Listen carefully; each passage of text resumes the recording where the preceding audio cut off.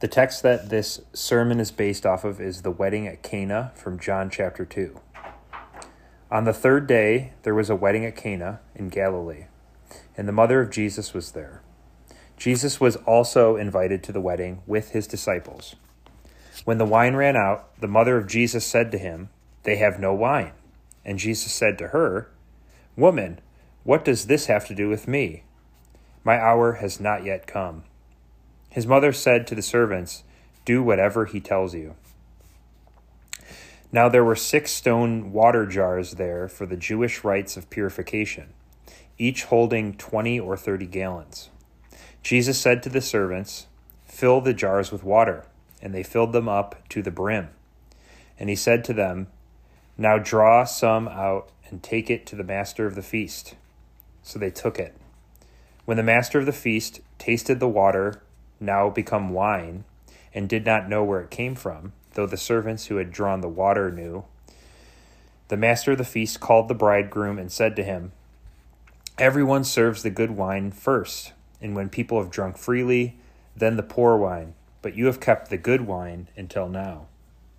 This, the first of his signs, Jesus did at Cana in Galilee, and manifested his glory, and his disciples believed in him. This is the word of the Lord.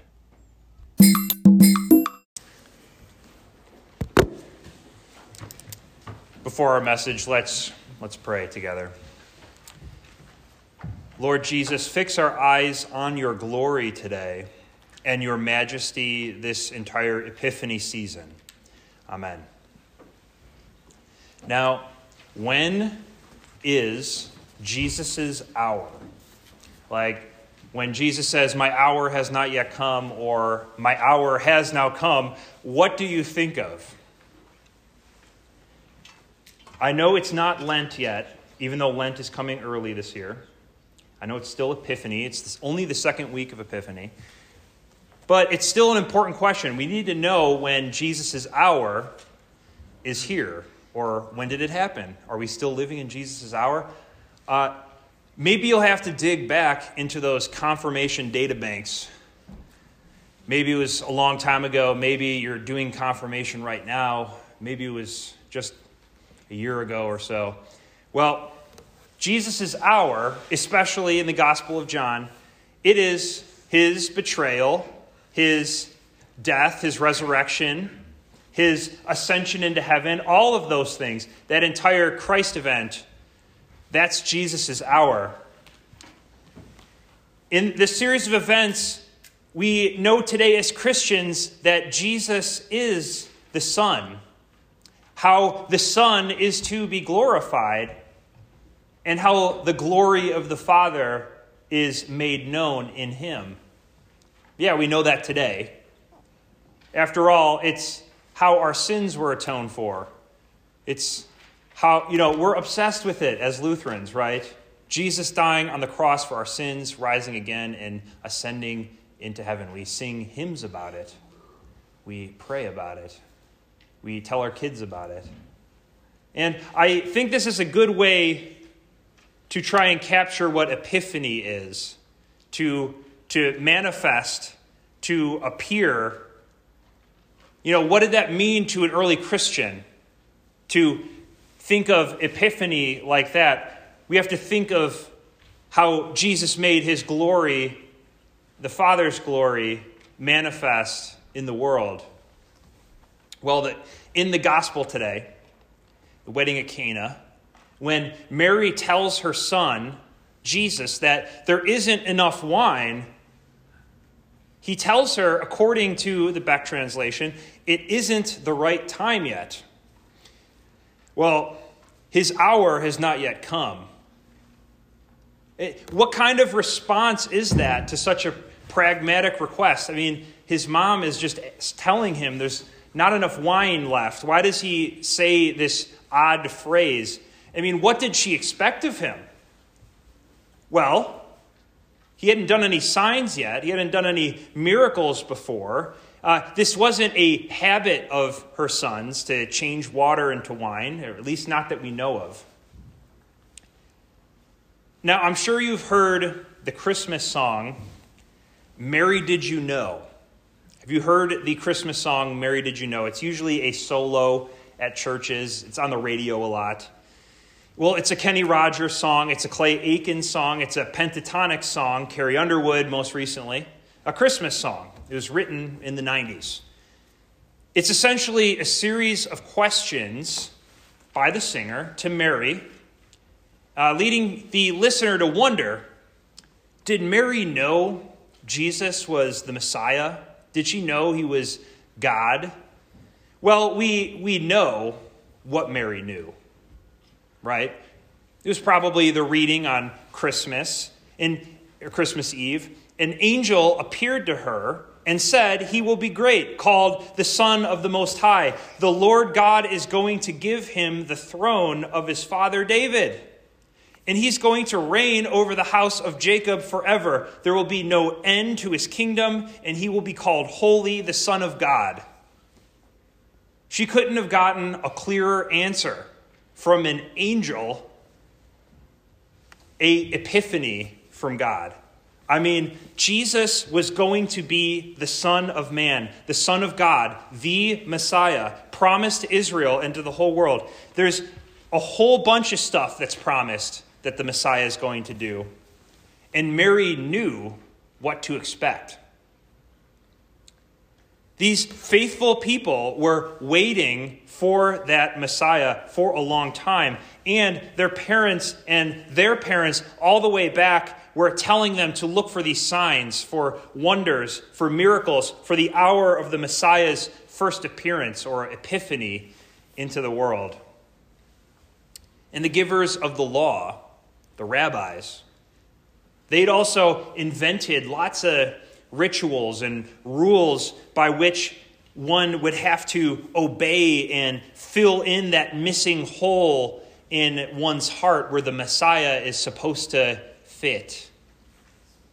The form that these strange rules took place in this reading today was in that ritualistic washing of those from the stone jars. They would have people, this sounds hygienic today and we do it, but it was religious, not pragmatic back then, to wash all of the plates, the bowls, the utensils used in eating to make something clean, ceremonially clean, before it went into the mouth.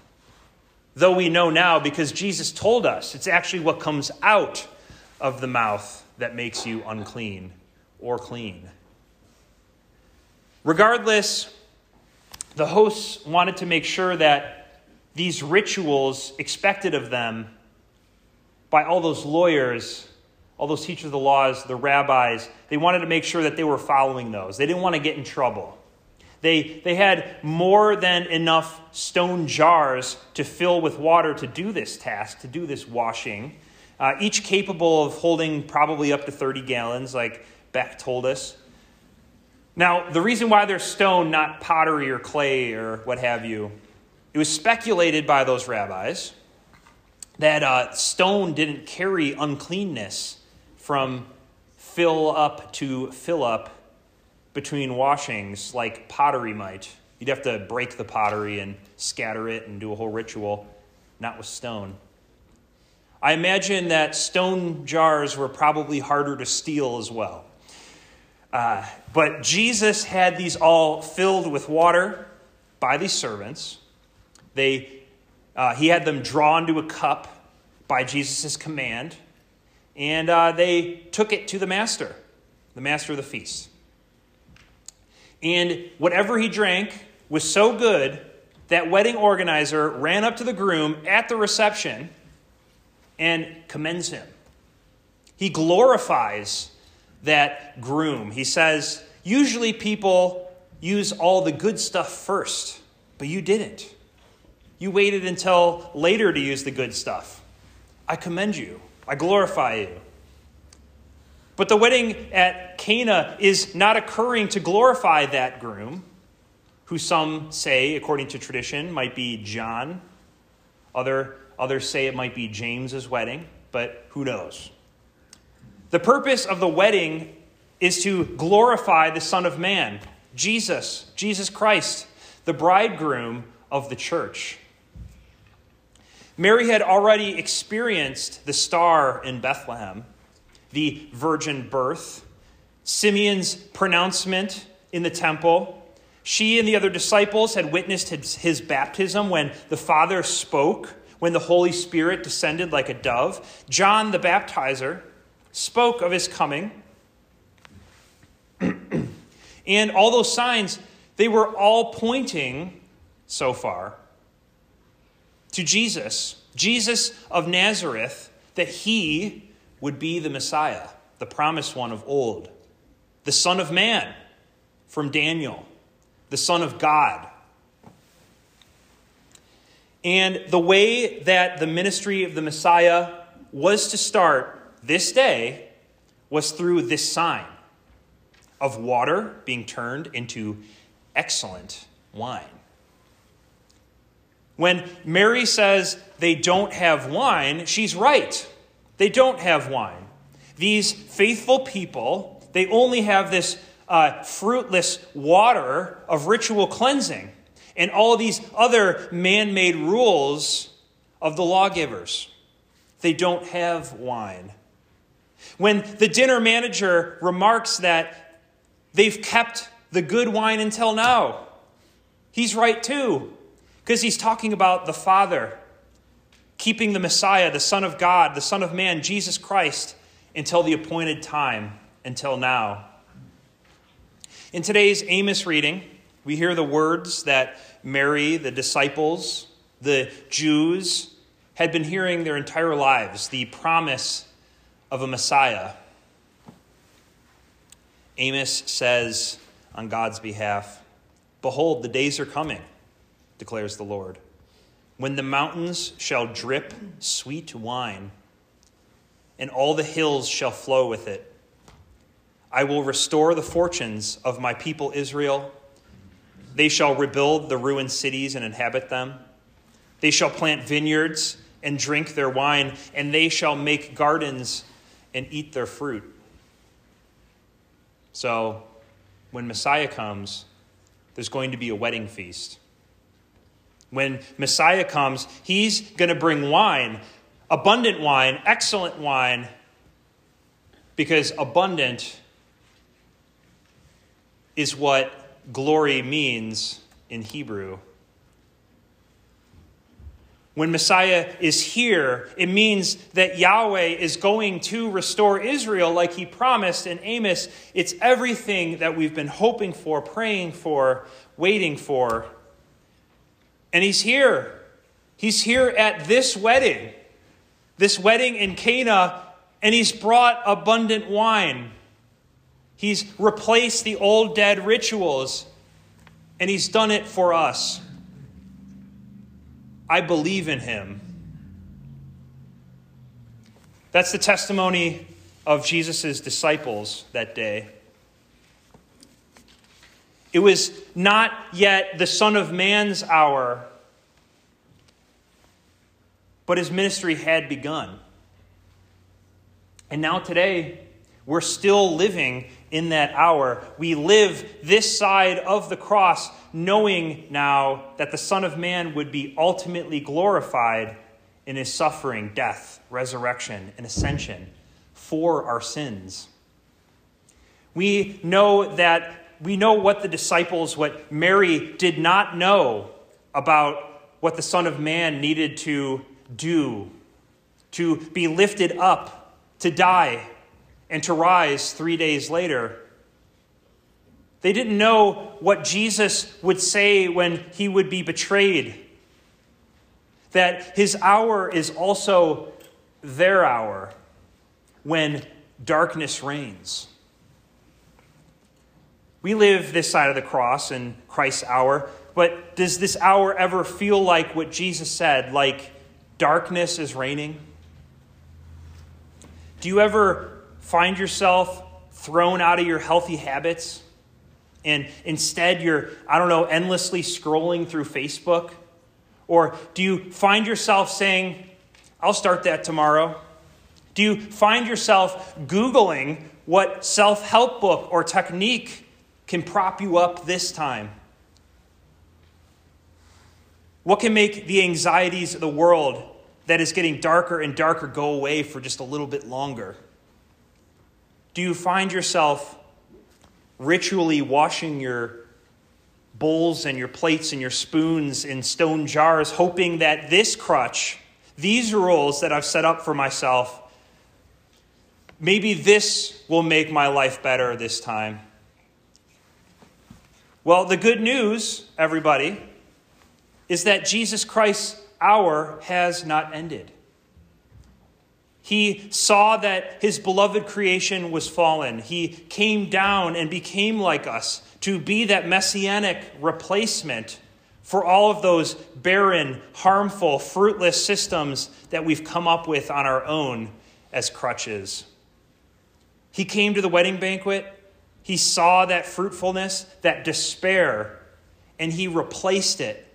He replaced the water with the good wine. He replaced the water which leads all to be thirsty again and again, and he replaces it as only the Messiah can with good wine, excellent wine, the new covenant in his blood.